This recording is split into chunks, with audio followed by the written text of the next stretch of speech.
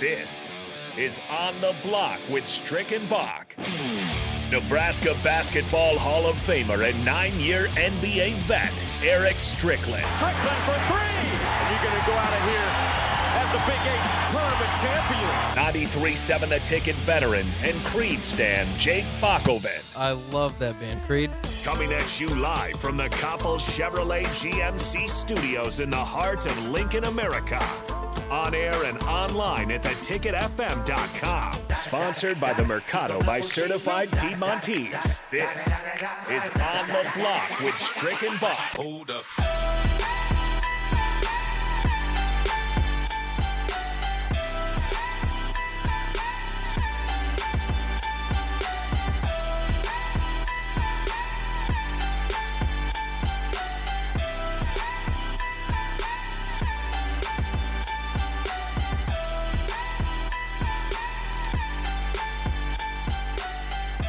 Welcome back on the block for the second hour. Oh, I love it, man. There's so much going on around here. News is popping up on me on my feeds and all kinds of stuff, and I'm trying to peep, and I'm just excited because we're on the block every night, 5 days a week, right here at 4 to 6 Central Standard Time. We thank you for joining us on the block. We appreciate your support. Thank you to Sutter Heyman Jewelers for the video stream, as well as for the Mercado by Piedmontese. We thank you for their support as well. We appreciate you guys continuously to follow us, and you can find us on our specific Twitter lines, our feeds, Twitch, Spotify. You can find us on Facebook as well as YouTube. Our YouTube people have been pretty consistent, and we appreciate you as well. So a lot of stuff is happening. We've been talking about the spring game, what's been going on there. Nebraska sports is popping. Shout out to the ladies for the softball team. They're getting the job done. We thank you for them, the support of them. Go out and check out a softball game as well. The speed of the game, all the wonderful things. Those ladies are getting the job done on the field. But the men.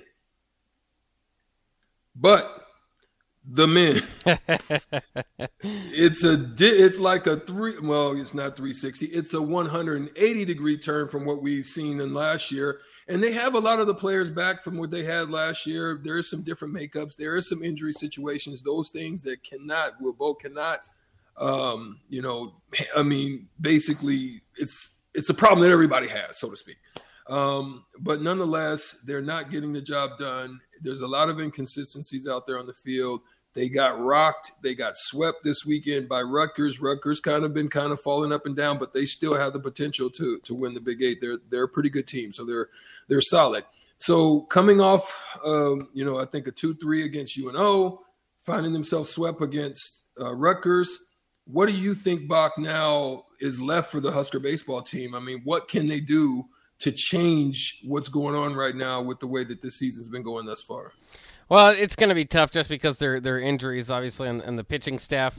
And for what it's worth, again, that Rutgers team, not too bad right now at 25-6 after that win on Sunday. But the problem was it was 19-1. Nebraska's pitching staff is just tired by the end of a weekend series. And I wonder if that's something you're going to see as they try to push some of these young guys, try to get them going early on. Is it going to be you're pretty stretched thin by Sunday? So some of these games kind of get blowouts, and you wonder too is, as you approach that, do you put more of an emphasis on winning those games Friday? Do you kind of put it all in to try to get the win, knowing that at that time you'll have the arms available to you, or do you try to equally, try to make it as good as you can for Sunday? I don't know. It's an interesting strategy that Nebraska doesn't necessarily want to be in. It's just it hasn't worked out this year, and I think it's a good reminder of how special last season was, how special these championship seasons are. Is that they're not going to happen every year. You're going to run into trouble. Not everything's going to line up for you, and that's just Nebraska's problem right now. And a lot of it, as the season has kind of gone on, is trying to fix it. Seems like trying to fix it individually with every swing or at every time. It can be quite a task. So I hope that they can kind of put it together and turn the narrative around. They've got Creighton coming up this week. That'll be an opportunity to do that. Obviously, an in-state win can help fix a little bit, but it just feels like this team's probably not destined to win the Big Ten this year. Has got some work to do to kind of to fight back into it. But again, it's a reminder of how special those years are, like last year. Yeah, I mean, it's tough. The bats are inconsistent. I think they've got to kind of try to figure out a way to understand where their arms are when they're throwing the better of their pitching staff, and then try to figure out some combination that maybe they don't go with some of their stronger mid-inning guys, and try to figure out a balance just in case things go awry for some of the younger guys early on in the game. And they just kind of save some of those middle inning guys and just be able to throw them so that they can at least preserve and give themselves a chance. It just seems like right now, in the latter parts of the week, the weekend, it gets away from them a little bit. And so they just got to figure that out. They got to figure out what those combinations are. And it's never easy when you're losing, some of your better arms. And you can't use those guys, and depth is always a problem. But at top tier competition, when you're dealing in conference and not to be able to have your best arms available to you is always tough to try to manage. That means you got to go out and hit the ball. That means you got to, as what we used to talk about on the offensive side when I play baseball, is cover your pitcher. You know what I mean? You give your pitcher enough to be able to not put pressure on them, so that your defense, and then the defense is kind of failing them some. They're having some errors. They're having coming from areas from players that don't normally do that. They're having those types of situations as well. So it compounds the problem that they're having. And so they've got to figure out to be able to do it defensively. They've got to be able to, do their scouting tremendously. Their pitcher's got to be able to hit the spot. Maybe you may not get the strikeouts that you want, or you can't walk people. You just can't give them the opportunities by doing things like that, putting them on base, hit pitches, hit by pitchers type situations where you're putting guys on base and you're putting a strain on your defense. So they've got to figure out a way to do it another way. Offensively, they've got to be able to move runners. They've got to be able to maybe steal some more, and just give themselves a chance to put more runs on the board so that they can try to cover the pitcher some. Well, and they're just, it's a lot of these, again, on Sunday you get frustrated and it mounts, and there's been a few games like that where it's like, man, that's a tough score. And that's happened this year and can happen once in a while. But a lot of these games, it just seems like they're just, not getting going early enough with the bats, or, it's just one thing or the other, and they continue. And the rallies come up short. Yeah. And they'll throw a rally out there, but it's just not enough. It's just like, sometimes we complain about Nebraska not getting, the luck or the ball to bounce the right way. It certainly seems like that's not happening for them. Their offense isn't going to be able to make up for a pitching staff now that, as I look it up, had is at 5.3 on the ERA. That's a lot to ask for an offense to score 6 runs a game to begin with. But this isn't a particularly great offense and lineup that they're throwing out there right now. And it's just, maybe it's part of being a younger team. You did lose some guys last season that can change the makeup of a team, and it's frustrating because you saw, like, preseason, these guys had this idea that they weren't going to live in the past, that this was going to move on to this season, and I don't think that's the problem. I liked where their heads were at going into the season, so I thought that might make good for this year. But it's just been hard. Do you think that there's still, because they're defending Big Ten champs, there's an X on their back, right? There's, teams come in, they're giving it their all to beat Nebraska because it could still be, at least in the Big Ten, a nice compliment that you can give yourself that we just beat last year's team. Do you think that that's still factoring in as well, or do you think at this point, with all their struggles, people kind of see Nebraska for what their record is now? That's always the case. It's always the case. It's a get back, Yeah. You did us dirt this time, so we want to get back at you. So those things always come into place. I think there's some things that are uniquely different between this team and last year's team. I think that last year's team was very mentally tough, and I just don't think this one is, right? Not to say that, they still have some of them. This year's model looks, kind of like the 2021 team. Is just the only difference is that this team, at certain amounts of times, they seem to have some grittiness, but then sometimes they'll play erratically on the field. And then There'll be times when, they're doing some great things and things are happening for them, and then they seem to fall apart in the clutch. And so those are some of the areas, being that this defense is very young, this defense has some problems with the health on the pitching staff. Those combinations, are just tough to try to overcome. But at the same time, mental toughness and being able to battle through, or, you having a bad day, but now you're up for a clutch situation, forgetting what happened. You're 0 for 4, but forgetting what happened in the earlier parts of the game. Now you've got a guy in scoring position. You got to put that ball in play, and you got to be able to put that ball in an area, and you've got to use your techniques. If it calls for that ball to be pulled, to try to hit it in the gap between the first and second baseman, you've got to wait for that pitch. You've got to be disciplined. And so those are some things that probably they're just not doing right now. They're probably just trying to, get up there and take their hacks and hope for the best, as opposed to thinking logistically on how they can provide runs and get the job done for their team.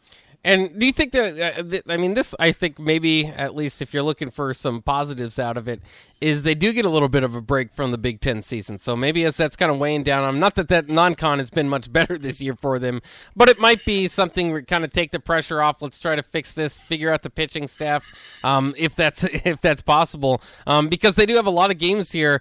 Tuesday through Saturday, they'll have played, because they got a doubleheader on Friday. I think they're playing 5 games there, between the Creighton game on Tuesday and then a 4-game set there in 3 days with BYU. And then before even getting back to Big Ten play, they have North Dakota State next Wednesday. So they've got a few games here, maybe with a break in the conference action to get it right and to try to at least get on the right path. But again, sometimes when it's injuries that are hurting you, it's not the plan that they had going into the year. And it's just and for what it's worth, just it's been fielding. It's been it's just everything in time. It's been fielding. It's been the lineup, the bats. It's been pitching here lately. So it's hard to fix everything at once or expect everything to be fixed at once.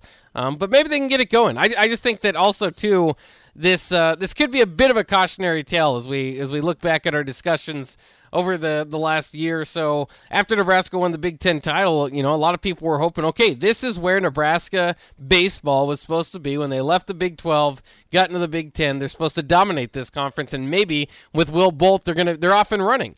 But sometimes it's just a special combination of guys in the locker room, or just a good senior class, whatever it may be, that can propel you and get you a little bit ahead of schedule. For what it's worth, Will Bolt didn't take over a mess. Darren Erstad had a pretty good thing going, so that might have led to some of his early success. But for those dubbing him Dave Van Horn, or the next Dave Van Horn, maybe this is a little bit of a hold on that, and to wait and see how it turns out. And I'm not saying long term I don't trust in Will Bolt to get this program turned around. Again, more than anything, I keep saying, this is why the championship season is so special, because you're going to have a lot of ups and downs throughout many of the other seasons. But maybe a bit of a cautionary tale, not to get too excited for a guy.